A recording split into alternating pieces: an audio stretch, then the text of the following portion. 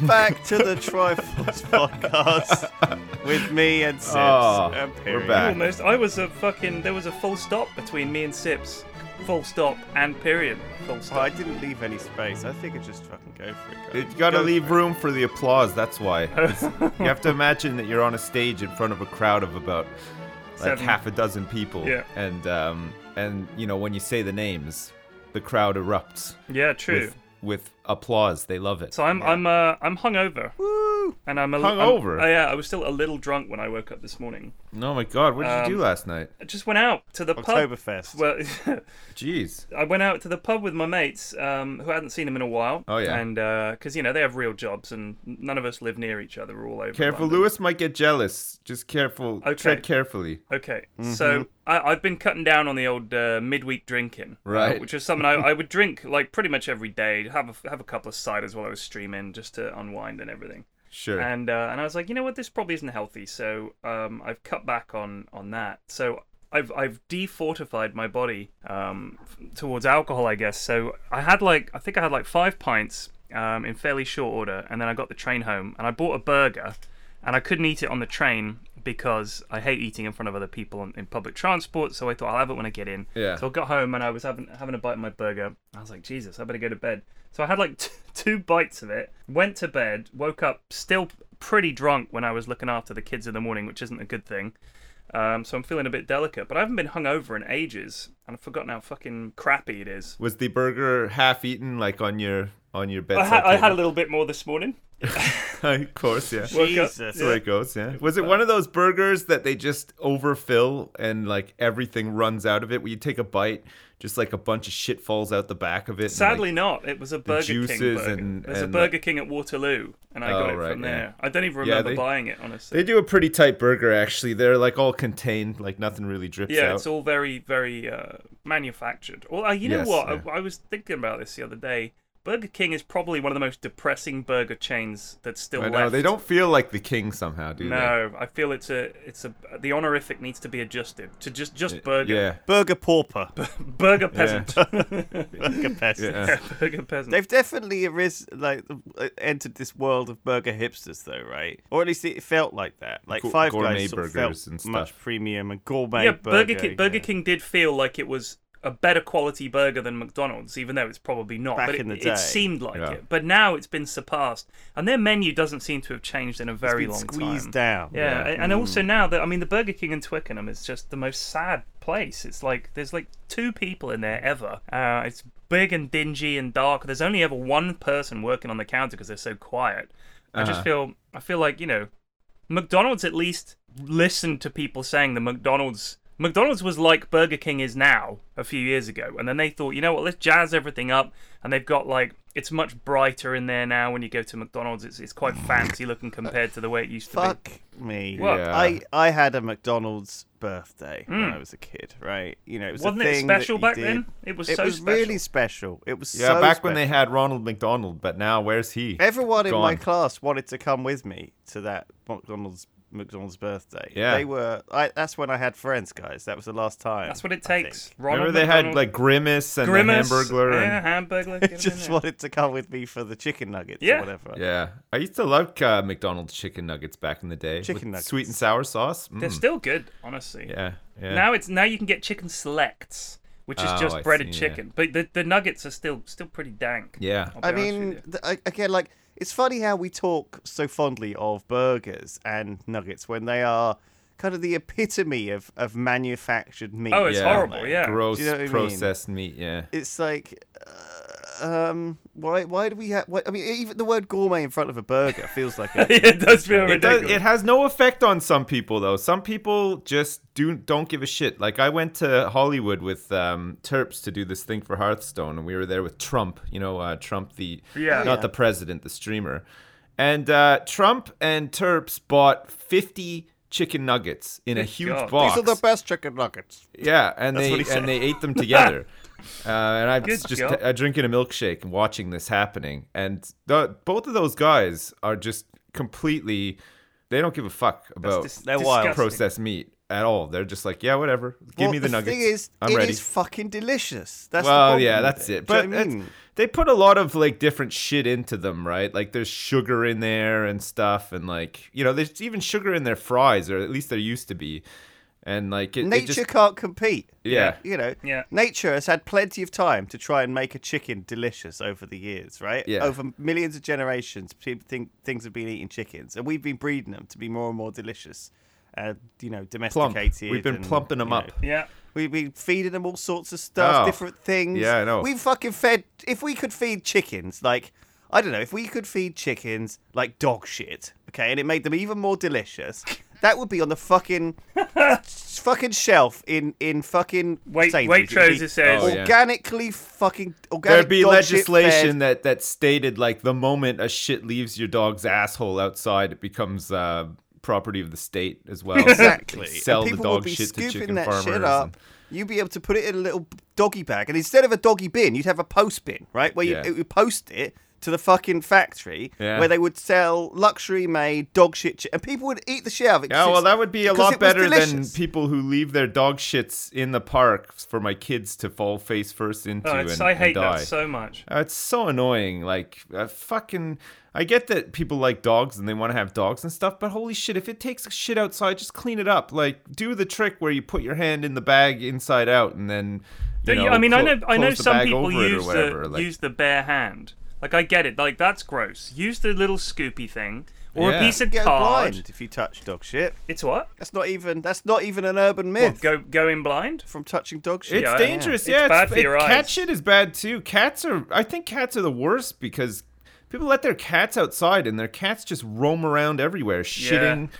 They shit all over my lawn. Like every fucking day there's cat shit in my backyard. It's terrible. I think you can get toxoplasmosis. That was in Trainspotting. The guy got toxoplasmosis from all the cat shit lying around. Well, we're not meant to live next to poop. It's a bad thing.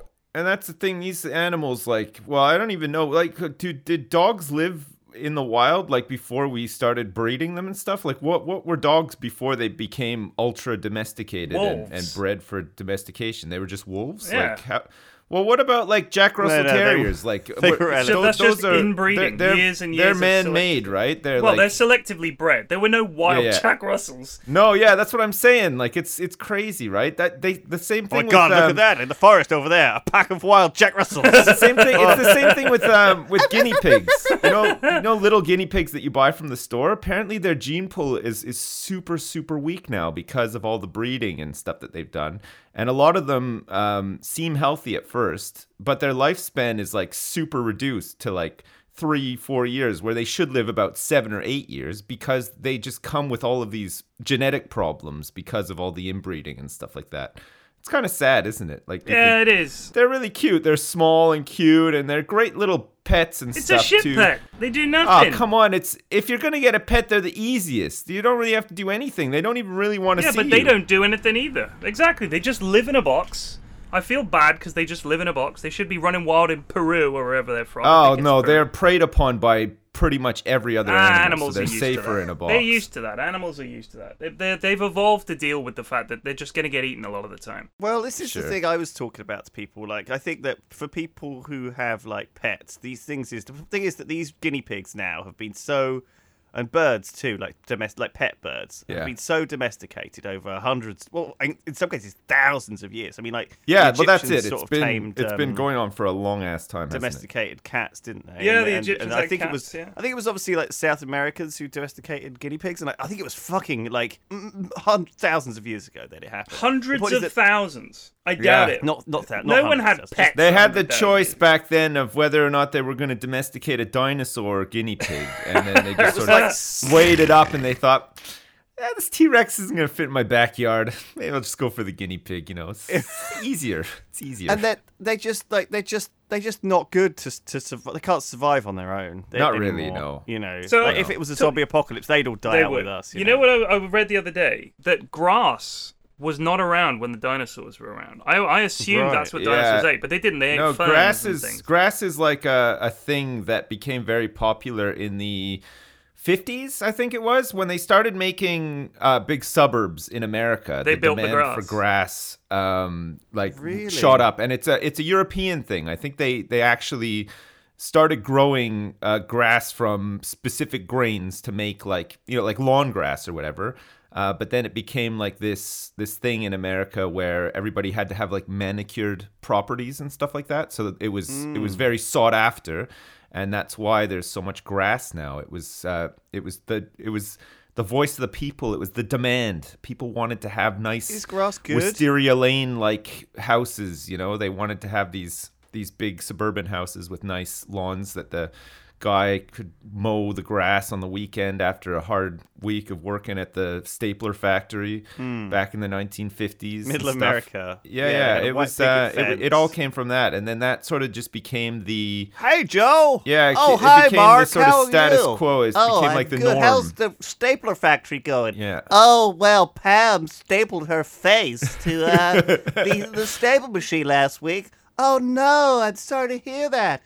Oh yeah. She's got just her eyelids are just stapled shut now. It's just a disaster. Poor Pam. No. Poor Pam. Poor Pam. God damn. Well, see ya. Oh bye. How's she gonna? This is the 50s, right? How the hell is she gonna do the dishes now? She won't be able to see all the stuff on the. That's right. On exactly. the dishes. Pam. Oh, actually, she wouldn't work at the staple. Oh yeah, if she's working at the staple factory, maybe things are different. I don't know. Maybe. Who knows? But yeah, that's that's the story of grass. Is grass good? That's my question. Is it good for the world? Grass? Is it? Yeah. Well, yeah. Is it like? Does it stop kind of the dust bowl? Do you know what I mean? Does growing grass on this land stop it becoming kind of just? Here's things that grass does. Okay. Yeah. Looks nice. Yeah. It provides food for a shitload of animals. Yeah. Right.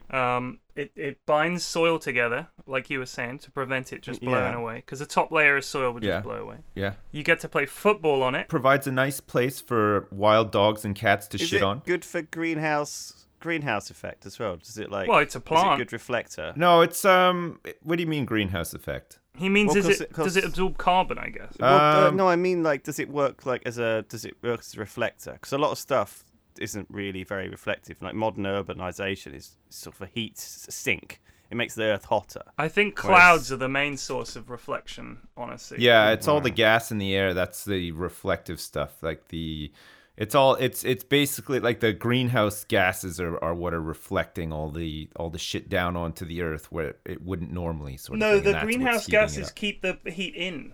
This is the problem. No, they're like a blanket. It's like a big blankie. Yeah, I think that's the misconception. I think that people because it's called the greenhouse effect, everybody assumes that it keeps the heat in. But I think the gases in the atmosphere that are there in abundance now, which they never used to be, from burning like fossil fuels and stuff like that.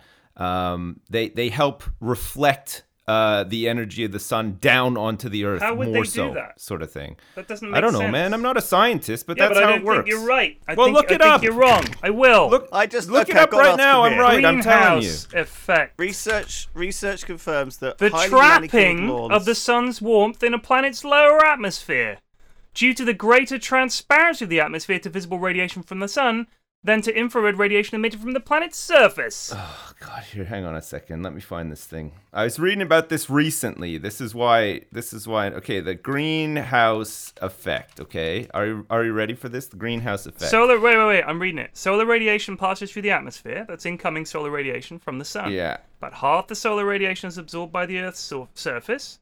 Then it bounces back. Radiation is converted to heat energy, causing the emission of long-wave infrared radiation back to the atmosphere. Some of the infrared radiation is absorbed and re-emitted by the greenhouse gas molecules. That's what you're referring to, I think. Some of the solar radiation is reflected by the atmosphere and the Earth's surface. Some of the infrared radiation passes through the atmosphere and out into space. If a planet's atmosphere contains radiatively active gases, i.e. greenhouse gases, they will radiate energy in all directions. Part of this radiation is directed towards the surface, warming it. The intensity of the downward radiation, that is, the strength of the greenhouse effect, will depend on the atmosphere's temperature and on the amount of greenhouse gases that the atmosphere contains. Earth's natural greenhouse effect is critical to supporting life. Human activities, mainly the burning of fossil fuels and clearing of forests, have strengthened the greenhouse effect and caused global warming. The term greenhouse effect arose from a faulty analogy with the effect of sunlight passing through glass and warming a greenhouse. The way a greenhouse retains heat is fundamentally different, as a greenhouse works mostly by reducing airflow so that the warm air is kept inside. Oh. So why'd they give it a shit name? Because fucking people are stupid, that's why. It sounds better, right? And it's easier for people that don't know what it is to understand, right? That, like they called it global everybody knows warming, that a greenhouse is warm. But they shouldn't call it global warming either, because the problem is it's then people say, but it's cold. Like climate change is a better name, right? Here's a question. Are greenhouses good for the greenhouse effect? Our greenhouse is good for the greenhouse effect. I don't think trapping warm air inside a very small building in your backyard to help you grow tomatoes is part of the problem, really. Right. I don't think it has any You know, effects. one of the solutions I'm not they an came up expert, with- though. Well, neither am I, because I was dead wrong. Well, let's look it up and read out an article. One of the solutions they had, I remember reading this a while back, some scientist, I always imagine when they have these meetings in the government, they're like, all right, Mr. President, we have our top scientific advisor here, Mr. Nordstrom. Mr. Nordstrom, would you please share your findings? Yeah, I have an idea, Mr. President. We must build a giant mirror and put it in space to reflect some of the sunlight away from the Earth. It would cost nearly $10 billion and 50 years to build this giant mirror. But they were thinking of doing it, building a big fucking metal disc that unfurls in space to reflect some of the sunlight from the Earth back, and from sunlight back. Because apparently, if we could just stop like 2 or 3% of the sunlight hitting the Earth, it would counteract a lot of the warming effect. Yeah. But I think the reason they didn't want to do it is because people would stick a big mirror in space and go, problem solved, and just fucking leave it there. Even though there's more problems than just the sun. Like, the problem is we shouldn't be pumping all this shit into the atmosphere and polluting and everything like that. Like, let's solve that problem rather than build a giant fucking mirror and pretend we've solved it. I mean, Jesus Christ. Yeah, that's the thing. Like, I mean, there's a lot of, like, very smart people all over this now and have been for years and stuff. And, like, I think they've made recommendations that have pretty much been ignored. There's certain things that they changed over the years, like it was CFCs, they banned those, and then instead they used HFCs, which they've now banned as well because of the effect on like ozone, which is like the holes in the ozone layer and stuff like that. So they've made some steps, but like still the fact that we're just like belching out tons of fucking carbon, like by refining oil and do you know what? Driving cars and container ships are a big problem too. If you look at the top 20, like the 20 biggest container ships in the world are so fucking big and use such horrible fuel that those 20 ships alone produce as much pollution or more than all the cars in the world chuck out. So That's these things crazy. are just running all the fucking time. Yeah. Huge things. Think how big their engines are. And the fuel they use is like, they don't just stick diesel in there or something. They're sticking like God knows what in there. And we've just got all this shit that we're just thinking, you know what? It's fine. This won't harm anything, but it's stupid. I think one of the problems with grass as well, and I think mostly it's pretty good, but I think one of the things that people are concerned about with grass is that the amount of fresh water that grass tends to consume from people like watering their lawns and stuff, especially if it's dry or whatever. It's like a lot of fresh water used for something. Oh, they do that in Hollywood a lot, don't they? That's a big thing just in looks California. nice. You know what I mean? Like it doesn't really serve any other purpose other than to like look pretty good and your kids can play on Your it or sheep whatever. can eat. Your sheep can eat the grass and I mean, stuff. the thing is, there's been a big move for people sticking AstroTurf down in their gardens, right? So I see a lot lot of people do that now because fake grass is pretty good looking. The thing with the AstroTurf is that it uses rubber, like it usually recycled rubber from like old tires and shit like that, right. Which is fine. The problem is that when AstroTurf retains a ton of heat. Right, so if it's a super hot day and the sun is beating down on it, the rubber like melts slightly and can be toxic. Like people have died from it. Like not a lot, but eating it or just being near it, or just rubbing being their near faces it, like the emissions given off by it. I'm gonna rub my face on the grass and breathe a lot. So I mean, it's not I'm like in the garden. we're not talking about like, it wiping out the population of a small town or whatever, but there have definitely been cases that have been linked back to it. And it gets super fucking hot. Yeah. Like hot, like so hot that you couldn't step on it with your bare feet, sort of thing. Whereas grass, even if it's hot, you can step on it with your bare feet and stuff like that. So, but it's low maintenance, right?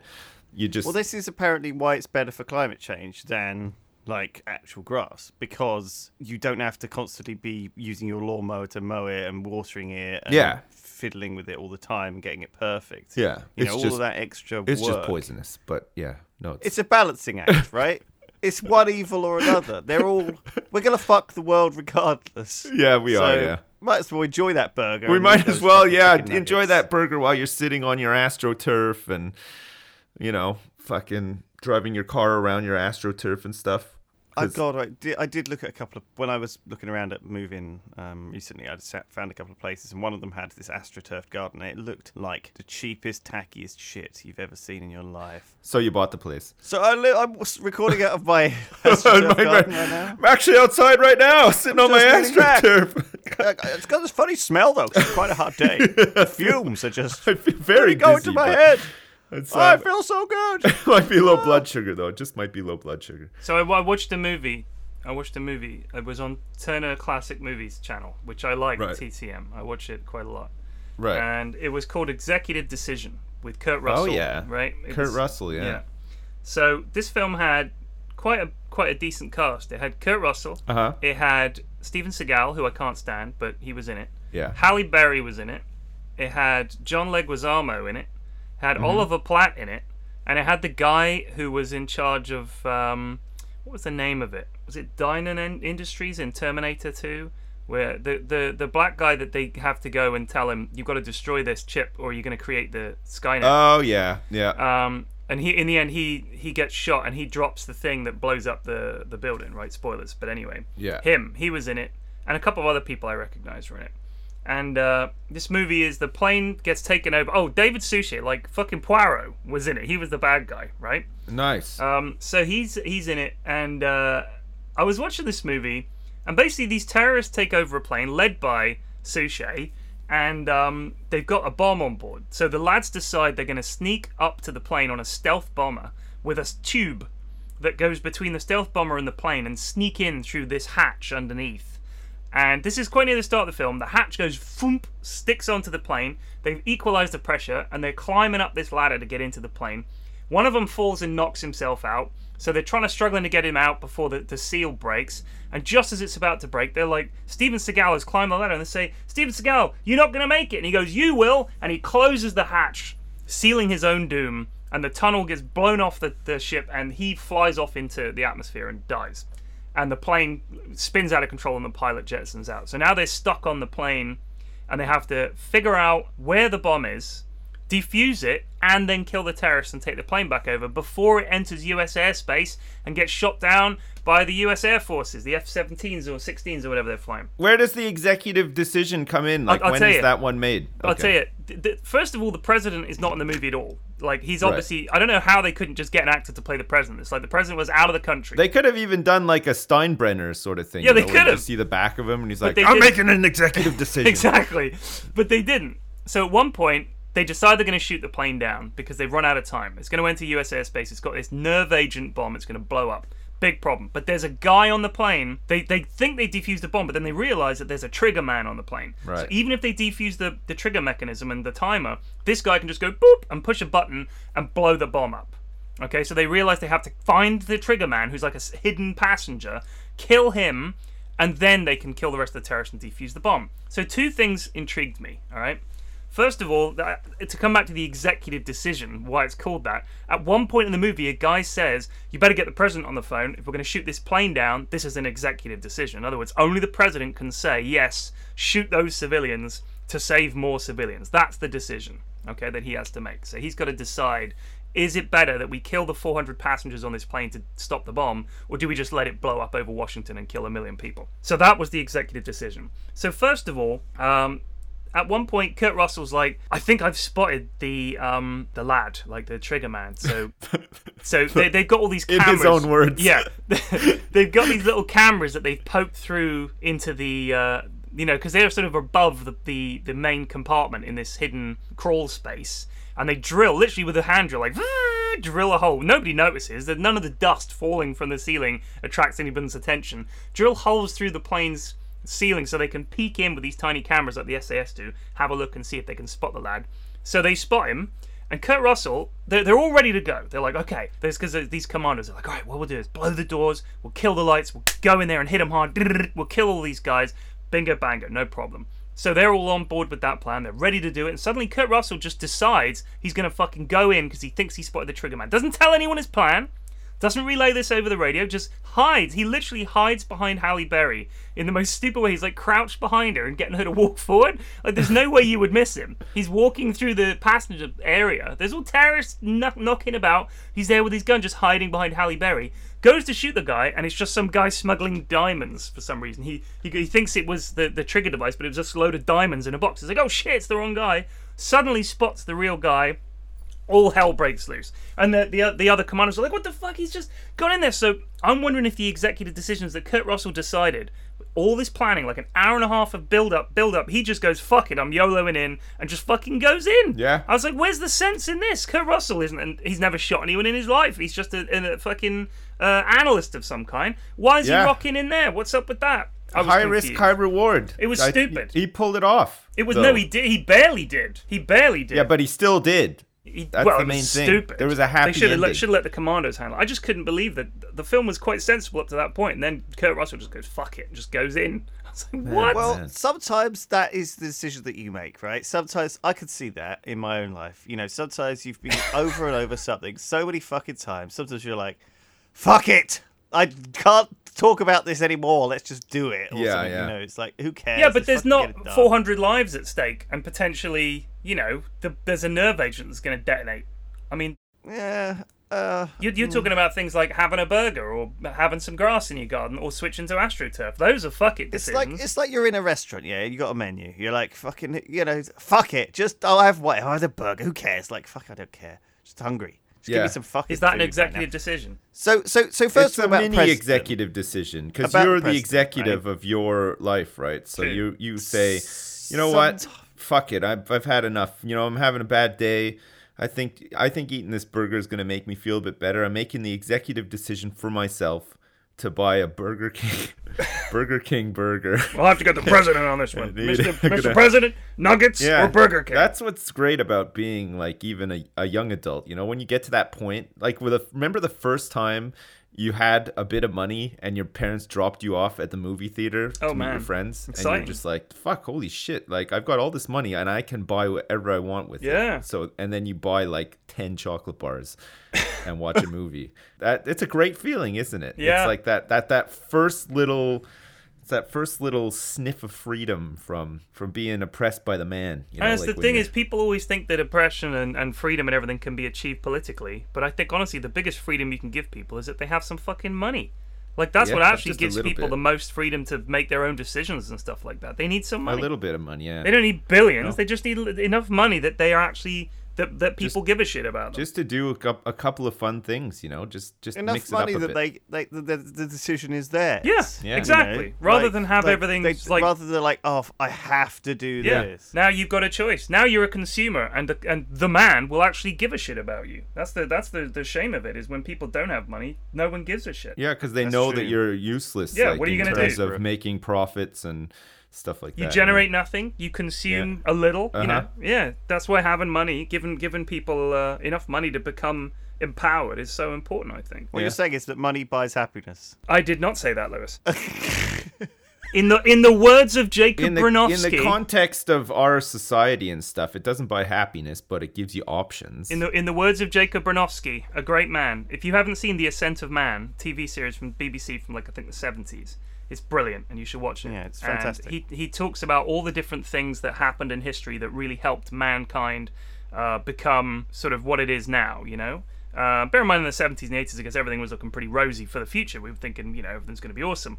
Obviously, it isn't. But the thing is, he said the good life is not found in material decency, but the good life must be based on material decency. So he's saying that once you give poor people the chance to lead a decent life materially, other good things will follow from that. Like, you can't just give people shit and that makes them happy, but that's where the good life begins, because then you don't have to worry about shit. And mass production of things like, even simple stuff like cutlery and plates and clothes and furniture has enabled people to have a decent life materially, and then happiness can come from that if you continue to build it. I thought that was really deep. I like that a lot. So when people say money doesn't buy you happiness, it's true, but it allows happiness to exist, I think. Whereas the lack of any material decency makes everything so shitty that it doesn't really matter what you do. I think it definitely improves the quality of life, like in terms of like standards, you know, like stuff you said, like cutlery and you know, like advances in hygiene and stuff like that means that you're not fucking sick all the goddamn time. I mean, we're still a little bit sick, but we're not like you dying in our 30s right. for the most part and stuff now. You know, like all of these things are very good and have probably generated quite a bit of happiness. I think like people's living standards generally in the West, at least, have to contribute some happiness back to them a little bit, right? Like I would be miserable if I lived in a log cabin with no running water or electricity, for instance. Some people seek that shit out. Like that's some people do, yeah, and more power to them if that's what they want to do, and that makes them happy. Personally, I would not be happy. No, I could tolerate it. I don't think I would be like a useless mess. Like I would get on with it. But if I'd had the luxury of running water and electricity in the past, I would be like, fuck this shit. Like I just want to get back to running water and electricity. Like this is not how I want to live the rest of my life. But I do understand how some people are attracted to that and they want to do it or whatever. Yeah. Just give people enough money to buy a burger. Yeah. Well, you know what though? Like I think doesn't have to be a dog shit. Give a man a burger and he'll eat for just a day. Give him the means to go to Burger King all the time, and he will be a happy man. I think social systems do kind of give people the money for a burger, but the problem is the bar is set so high, right? Like it's not the burger that makes people think that they're going to be happy. It's like the burger is the analogy. It's all of the shit, right? Like they need the fries and they need the Coke as well. You got to have the big TV, and you got to have this and that and everything else, and the car, and like all this really expensive stuff. And that's what. And then I think that just ends up making people feel miserable as well, right? There's definitely, it's sort of like a standard that people have in mind of the things that they need to have, or the things that they feel that they need. And it seems to like it keeps going. The bar for where the good life begins seems to keep moving. Like rather than just we got there, we're in a good place. Infant mortality rates are super, like historically, compared to humanity's 100,000, 200,000 years or whatever. Apparently I'm reading a book called Sapiens at the moment, which I really recommend. It's very good. Oh yeah, it's really good. I mean, honestly, this fucking show is full of great recommendations. I mean, honestly, like I watched the Vietnam War thing. Oh, that was good. Did you like that?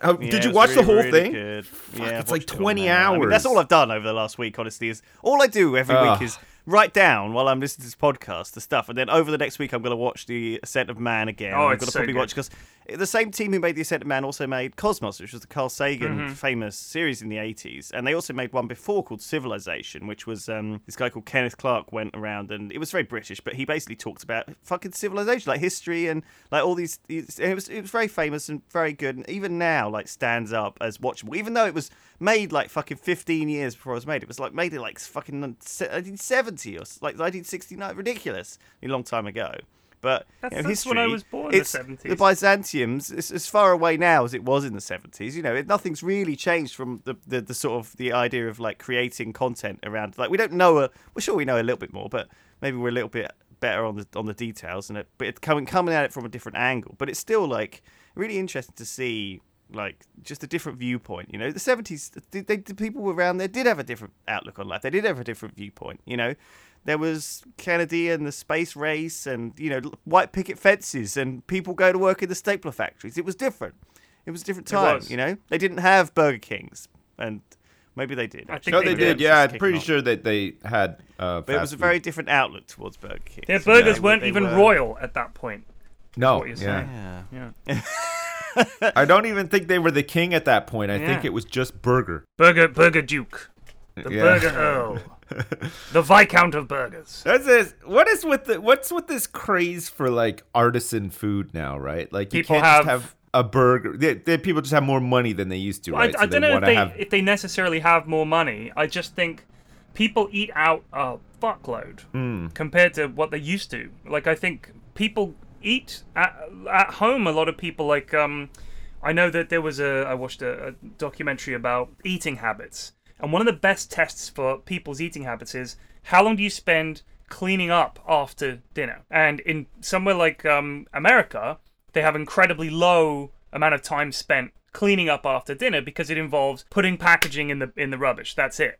Like, that's cleaning up. There's not washing up or loading the dishwasher or anything like that. It's just getting all the containers together and binning them. So they spend very little time cooking because they just order. Like, I know a lot of American people who just order food. They never cook. Yeah. They either go out to eat, they get food delivered. That's it. Like, there's very little cooking. I very rarely cook now, though. Yeah, I mean, it's a very modern idea that you don't cook at home. That apparently we have way less time, even though I know that in the 50s, when the computer was first becoming a thing, they thought that we'd all be working 3-day weeks because everything's so efficient, we just don't need to go into work as much. Obviously, that's not the way it worked, which is a shame. No. But rather than spend more time relaxing at home, cooking dinner with your family, people think that we've got to eat fast. I've got to eat now, and I've go, and everything's accelerated. Even though we have faster communications, faster computers, faster everything, we're apparently running out of time. Because I think the system and the man has filled that spare time with work and the need for money. Man, having said all that, porn has never been better. Like, it's... Well, I don't know, man. But the thing is, I got a problem all with of this porn. Stuff, though, like, but back in the day, you did not have... There's such a vast amount of it, too. Like this is the thing. Like, I read this thing about, like, the passing of boredom, right? Like, how back when we were kids, we were bored. Like, there was nothing to do. And I get that feeling sometimes, but... Really, sometimes I'm just spoiled for choice. Yeah. Right? I've got a Steam library full of games I've never played. I've got Netflix full of things I want to watch. I've got tons of series. I've got folders and folders of books. I've got audio books. I've got fucking books on my shelf Think that I of haven't all the read that I podcasts bought out and just there. sat there. Like some incredibly crazy statistic. Like 75% of games on Steam people have bought and then never even loaded once, Yeah. And then another 25% they've loaded up for 5 minutes and stopped again. It's like it's crazy, like the amount of... Well, a lot of this stuff you can pick up for really cheap in sales and stuff, though. I think that does skew it, definitely. Like, people think, I might want to play this one day because it's a bargain. They pick it up and then they never do it. And it's like... how it wasn't like that, back in the day. I am I mean, like, I've been doing this channel with Turts where I'm trying to play a new game every day, right? To try he's and get pitching me to that. try Look, stuff. he's pimping his other channel on our podcast. So how's that that. going? Are you terrible? Have you gotten to the point it's now? really hard. Have you gotten to like the fat middle layer where you're just there's a ton of very samey, not very polished, not very well designed games that you're Absolutely not. So many new games come out all the fucking time. A lot of them like are this cack. week. Absolute I've got like cack. Forza Horizon. I've got like fucking Call of Duty Blackout. I played the Black Ops. I played Blackout yesterday. I tried that. I've played like fucking just people are sending me stuff all the time. There's too much stuff, and a lot of it I'm like, oh man, I'd quite like to spend a few hours in this, and I can't because I'm just there's so much else I really want to do. And I guess it gives you the opportunity to pick and choose, though, right? And I do enjoy my free time, and I watched through that Vietnam thing, but it's like it's different to how it was when we were kids, right? It's even with like porn and everything. Remember renting movies? Remember you exactly, and it was and actually movies like a lot of work to go and get a movie out. I mean, did you watch? Actually, by the way, did you watch this fucking Executive Decision on the TV? I did. I watched it on TCM. It sounds like a fucking TV movie. I was tired, so I went and sat in front of the TV. I flicked around. Did you join like halfway in, or did you join I like 10 joined minutes in? a half an hour in, and I watched it. I mean, and you feel like you hadn't missed anything. No, it's a shit movie. Because that's what movies used to be like, and TV shows still are a little bit like that. Like, I was watching, like, I just turned on the TV and like Burn Notice was on, like, this American show, and you can fucking join that show like any point in it, and just be dragged along. It feels like the kind of TV show that's designed for motels in America, right. where you go into the motel, you turn the TV on, you turn the shower on, you unpack, and it's just there in the background as this noise, and it's just such a thinly kind of nothing story that is so predictable and obvious, but it's just background noise telly, like I don't know. Sorry, I've like Dinner Date. Yeah, I think that's on in my house like all the goddamn time. It's either that or kids TV. It's kids TV, or if we don't know what to watch, Dinner Date. Oh fuck, yeah, Dinner Date. Dinner Date's like 3 There's like a channel that 10-minute only segments or has whatever. Dinner Date on it too, which is fantastic. You just, if there's nothing on, you just like, oh well, I'll just watch Dinner Date. I mean, Like, those I know it's episodes going are to be on. It's half an hour or whatever, but it might as well be divided into 3 10-minute. It might as well be 10-minute episodes. Like YouTube episodes where you can just run this fucking playlist and it's just the same shit every time except different faces. I think that's what we do, right? Same shit but different. Yeah. You know? It's like it's comforting. It's like familiar, but also you know what you're gonna get, and also like I don't know. We like it, humans. We like to go through life having the same thing but slightly different. It's weird. So boys, it's Apprentice season is back upon us, God, and I've been watching it. hell. Last night was well, as usual, just a fucking train wreck. Bunch of grown ass men and women who are probably successful in their own right or whatever, but when it comes to doing challenges set out by Alan Sugar, they just seem to like. That's Lord Sugar to you. Completely, I refer to him as Alan. We're on like first name basis now. I watch that show all the goddamn fellow time. businessman. So yesterday's challenge was they all met up at an old flour mill, one of the biggest ones in the world. I've laid on this flour mill for you. Now what I want from London. you is I want you to grind the grain and the wheat and make some bloody bread. No. I've laid on this bread for you, and now I want you to toast it and make me a bloody sandwich.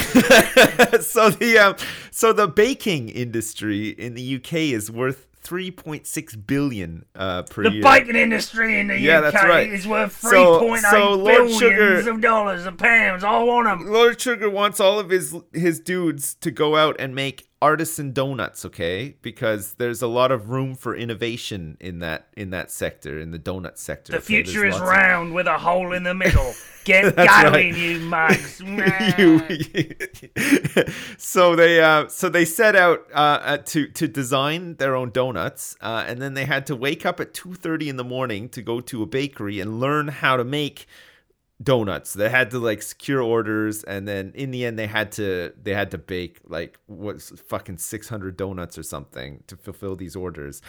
And it was just a shit show, like as usual. It was just a fucking shit show. Everyone on like, that show is a fucking idiot. It's crazy. They're so stupid. Oh god, They're so do you think- egotistical and backstabby, and they make terrible decisions time and again. Like I have no experience of business, like other than working for them and being a customer. But there's definitely stereotypes around it, and these people seem to conform to every single one of them. Like they're just emulating successful people in the worst way, right? Like they talk the talk in a lot of ways. But do they walk the walk? They don't walk the walk. They do not walk the walk. They're If not thou walking dost that walk. talk the talk, thou must Yes. walketh the Exactly. walk. Oh, it's crazy. I'm not. You know what? It's one of those things. Like it's the perfect sort of like armchair general show, though, isn't it? Yeah. Where You can sit there and go, hey, these people are so stupid. you think you know better, but if it was you in the situation, you would probably make a lot of fucking mistakes. Also, too, right? all the good shit you do is probably going to get edited out. Every smart conversation, the one where you look like a mug.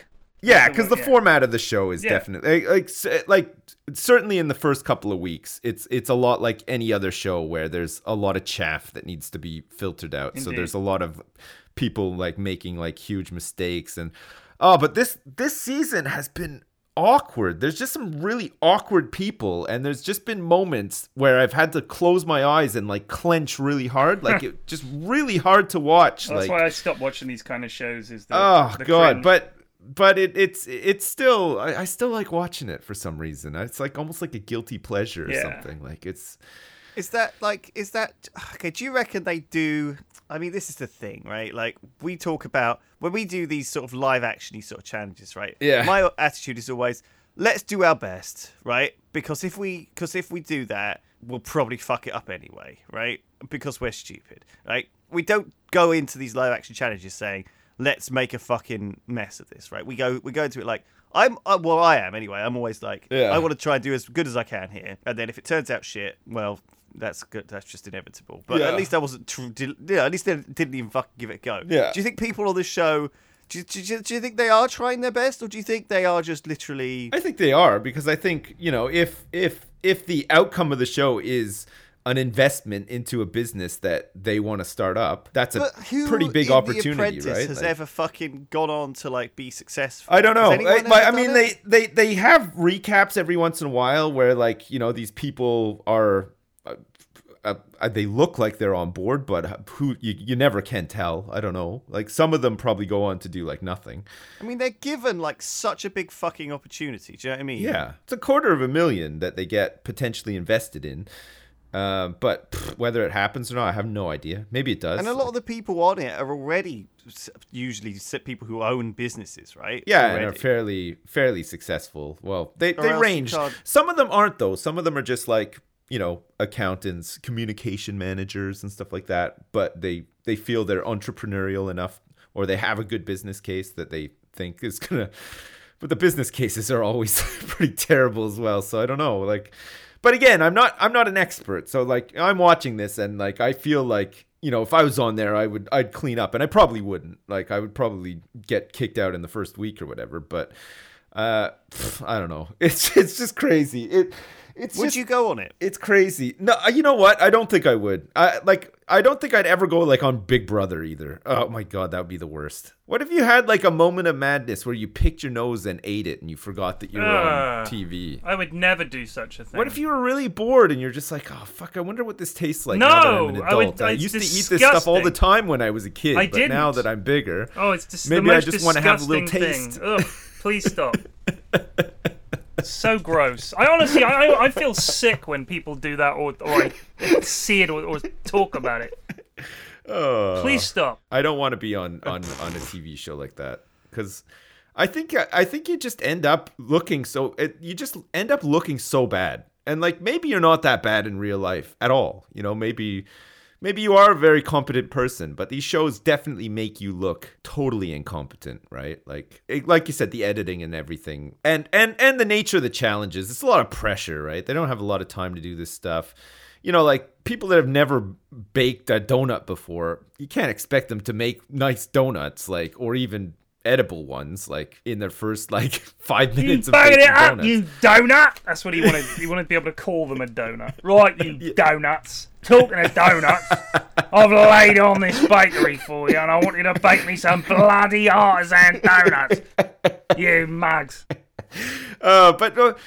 It feels like only in London would they have a big market for artisan donuts and gourmet burgers. New York as well. Yeah. This is like one of the most expensive cities in the world to even visit, let alone live in.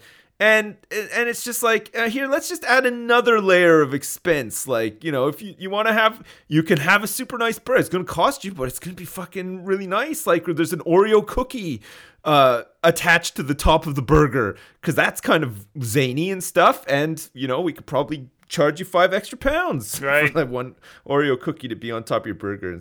I don't know. It seems crazy. But I guess, if people buy it and it's popular. There's a $100 donut you can get in New York. I saw it on, I think it was Man vs. Food or something like that. Oh, right, okay. And it's been dipped in gold. Right, let's do it. Let's do it now. Okay, you're on the donut task. What's your solution to some artisan bullshit donut? Honestly, I don't fucking know because a donut is just a donut, right? Like they all kind of taste the same. It doesn't matter what you do to them. I got one for you. Chicken donut. Donut, mate. You're gonna just shred some fried up chicken it's like a shreddings. Chicken nugget, but in a donut shape with sugar on it. Yeah. Right. Fucking hell. Yeah, delicious, mate. You could call it a dough nugget. A dough nugget. Oh, yes. That's a perfect. The dough nugget. See? We're rich. This would be gold. We're rich. We would be We came up with a millionaires. killer idea of the dough nugget. Oh, quick! Nobody copy this. What are the big donut chains now? Krispy Kremes. Oh, and then my there's God, like I love Krispy Kreme. Dunkin' Donuts is still going, I'm assuming. In Canada, there's Tim Hortons. Tim Hortons. But like, you know what I mean? Shout out to all of you guys if you want to. What do these places do that's so special? All the donuts taste the same. Hey, hold on a second there, Mr. Man. Krispy Kreme donuts are the best. You get like a honey cruller or like a sour cream glaze. Those are pretty nice. I just like the basic bitch donuts. Just the old traditional chocolate glaze. You get chocolate glaze or vanilla. Oh, I love Krispy vanilla Kreme. glaze. But you know what I mean? There's nothing like, you get the ones with filling, like, you know, like with the chocolate filling, and sometimes they have like, you know, like chocolate icing on top with like a bit of white icing, like zigzagged on top or whatever to make it look nicer. But like, where else can you go with donuts? I feel like that's it. That's like, no, sir. There's apart from just putting weird shit on top of it, like a full cookie or like sprinkling flakes of whatever on top or whatever, like I guess that makes it look a bit different. No, better. But I mean, the actual cost of ingredients isn't much higher, is it? It's just like a couple of sprinkles and a fucking cookie out of a packet that you paid £1 for. I want you to do me a favor, all right? I want you to Google Artisan donuts and look at this shit. All right, hang on. And you tell me that these don't fit the bill Artisan of donuts. Artisan donuts. There's one here called here's a couple of ideas. London. Let me swing it by you, mate. All right, listen up. All right. I've got a couple of ideas. You're for gonna donuts. lay out, First of all, let me lay on. These look like, honestly, these look like normal donuts. Okay? No, they really don't. Here is a chocolate glaze with hundreds and thousands sprinkled on it. All right, I've linked it in Discord. Look at this. Look at this You can get website. a little tub of hundreds and thousands for like 35p. So that drives up the price of this donut. I'm going to pay £3.50 for a donut with chocolate glazing on it. it looks like a 5-year-old applied that chocolate. Yeah, on it's crazy, right? Like, it does look like kids make some of this. Like, some of it looks impressive. Here at Artisan fucking Donuts, all of our donuts are put together by 5-year-olds. That's right, that's our gimmick. Do you want a 5-year-old who'll decorate your fucking donut custom every time? How much is a donut Ugly worth? face, Okay. smiley face, Let me find giraffe, out. How much- dinosaur, anything. How And my much 5-year-old will does draw you one badly on a donut. Crispy Want sprinkles? There's too many. He's put all the packet on. cost. Don't worry, packets of sprinkles only cost us 35p, but this donut, £5. All right, listen. So at Krispy Kreme Donuts, I can buy one donut for $1.29. God, that's expensive. Right. Okay, but these artisan donuts on The Apprentice yesterday were selling for £4 each. Okay. I know. So, Jesus and Christ. what's the difference? What are they putting on this that makes it worth that much? It's like a captive And audience. it's not a though. lot of extra effort either. Realistically, like, you've got the donut with the icing on it, and that's like your normal $1.29 donut. And then you put like a chocolate covered pretzel on it. Bearing in mind, you haven't made this chocolate covered pretzel, okay? This is one of those chocolate covered pretzels that you just get from like You didn't Bulk even Barn make or this whatever. pretzel. This isn't artisan. yeah. What kind of artisan are you? So just putting a chocolate covered pretzel on top of the donut drives up the price by like 300%. That's crazy. Do you want to know why this I is? think artisan donuts are a scam. Dude, it's not a scam. I'll tell you what it is, all right? There's a really good book by Tim Harford called The Undercover Economist. I recommend it. And he talks about why, when you go into better write fucking this down as well. Starbucks, the menu is coffee, Yeah. and then super coffee, and everything in between. So there are multiple different kinds of customer. One of them is price sensitive. One of them is price insensitive. Those are the two extremes, right? Right. Price insensitive customer doesn't give a shit how much he pays or she pays for the coffee. They're gonna spunk money on this fucking coffee. The price. They just want the best thing on the menu. No, they don't even care. They'll just go give me this, and put this on it, and sprinkle these and 5 of those. The price Doesn't mean sensitive they're customer. careless. They're just like, oh well, I'm spending money on a coffee. Right, you but know, I'm they're willing to spend. price insensitive. They really don't care if it costs £5 for a cup of coffee. They're going to pay the £5. Then you get me. Cheap Flax walks in, give me the cheapest, shittest, smallest coffee you do, so I can fulfill the requirement to drink a coffee without spending more money on it than I need to. That's the price-sensitive customer. So if you have a Right. menu that just says, how much do you want to spend on coffee? That's what they desperately want to know, is how much would you spend? So what you really want as a shop owner is for the customer to come in and slap money down and go, I will spend all of this £10 on coffee. How much is your coffee? And you can say £10. And they'll say, perfect, and give you the tenner. That's what the shop's ideal scenario. Of course, what actually happens is you walk in and go, how much is your coffee? So rather than say, and try to gauge how much you can gouge this person for, you just say, well, look at our menu. We have everything from a 60p cup of shit coffee. We have shit wank dog shit coffee for £2, Right. or fancy Ecuadorian thing ground on the thighs of virgin children for $9.99. I'm a non-virgin child. What's wrong with you? Oh, I could name a few, unfortunately. God damn. So, yeah, that's it. That's why they have this shit, these artisan donuts. Your price-sensitive Goomba, like me, isn't going to fucking spend £5 on a donut, but some price-insensitive Goomba will. That's there you go. So that's what it boils down to. Yeah. Some people just don't care about how much money they're spending on a donut, Yeah. and then other people do care about how much money they're spending and they on a go to donut. Krispy Kreme and spend $1, and the guys that'll spend £5 go to... And I guess it makes sense whatever. because, like I was saying, it's not a lot of extra overhead to pass into the artisan area of donuttery, right? Because all you're doing is putting on some extra sprinkles or whatever that probably cost you nothing. Exactly. But then you can you can inflate the price and because Starbucks wants to exploit charge you 30 or 40p for a bit of whipped cream, even though that whipped cream costs them less than a penny to put on. So they make a lot more money from those people that say, I'd like the mocha chocolate pluka plaka latte, please, with pumpkin spice, and I want the cream, and I want the chocolate sprinkles, and I want the powder, and I want this, and I want that. And it's all costing pennies, but they're charging pounds. That's the big margin, is the It's changed, though. It used to be that street food was this shitty, cheap, sausagey wank that you would just not want. Okay, you'd avoid it, right? It would be crap. But now it's all artisan. Like, every food truck Look at the Bristol food marketplace. It's weird. All the shops are corporations mass producing garbage, and the food trucks are artisan places which one grandma, makes my bespoke sandwiches contain food that I grew in my greenhouse, and I've only got one tomato left, and it costs you £9. I mean, one of those street food places does tartiflette. It's like street tartiflette, really? Like I was surprised. You can get fucking crazy stuff.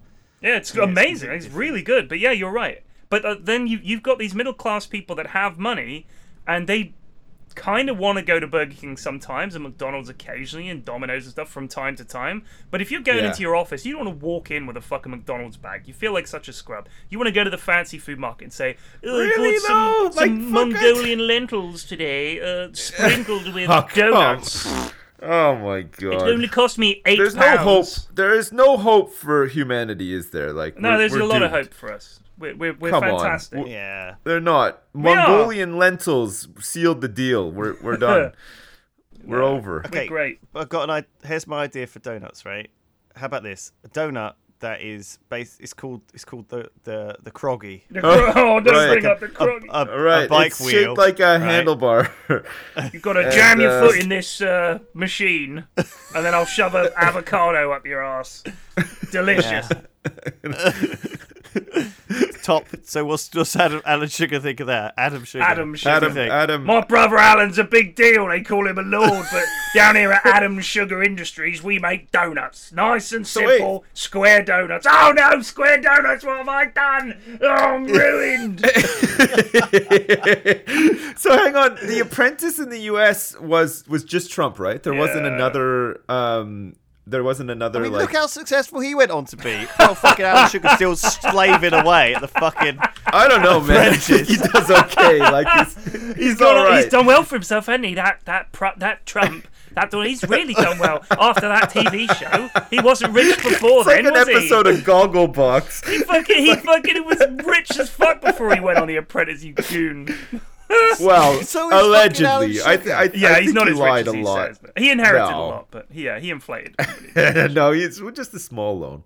It's just a small loan to get him started off. Just a small loan of $10 billion. Anyway, let's end the podcast. Thanks everyone for watching this listening to this garbage, I guess.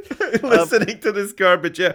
I mean, there's probably far technically better podcasts out there, but you know what? This one fucking owns, right? Like, it's the best. Like, where else can you find 3 miserable people arguing about the price of donuts? Exactly. Answer that one, guys. Well, thanks everyone. We're going. Bye. See you later. Bye.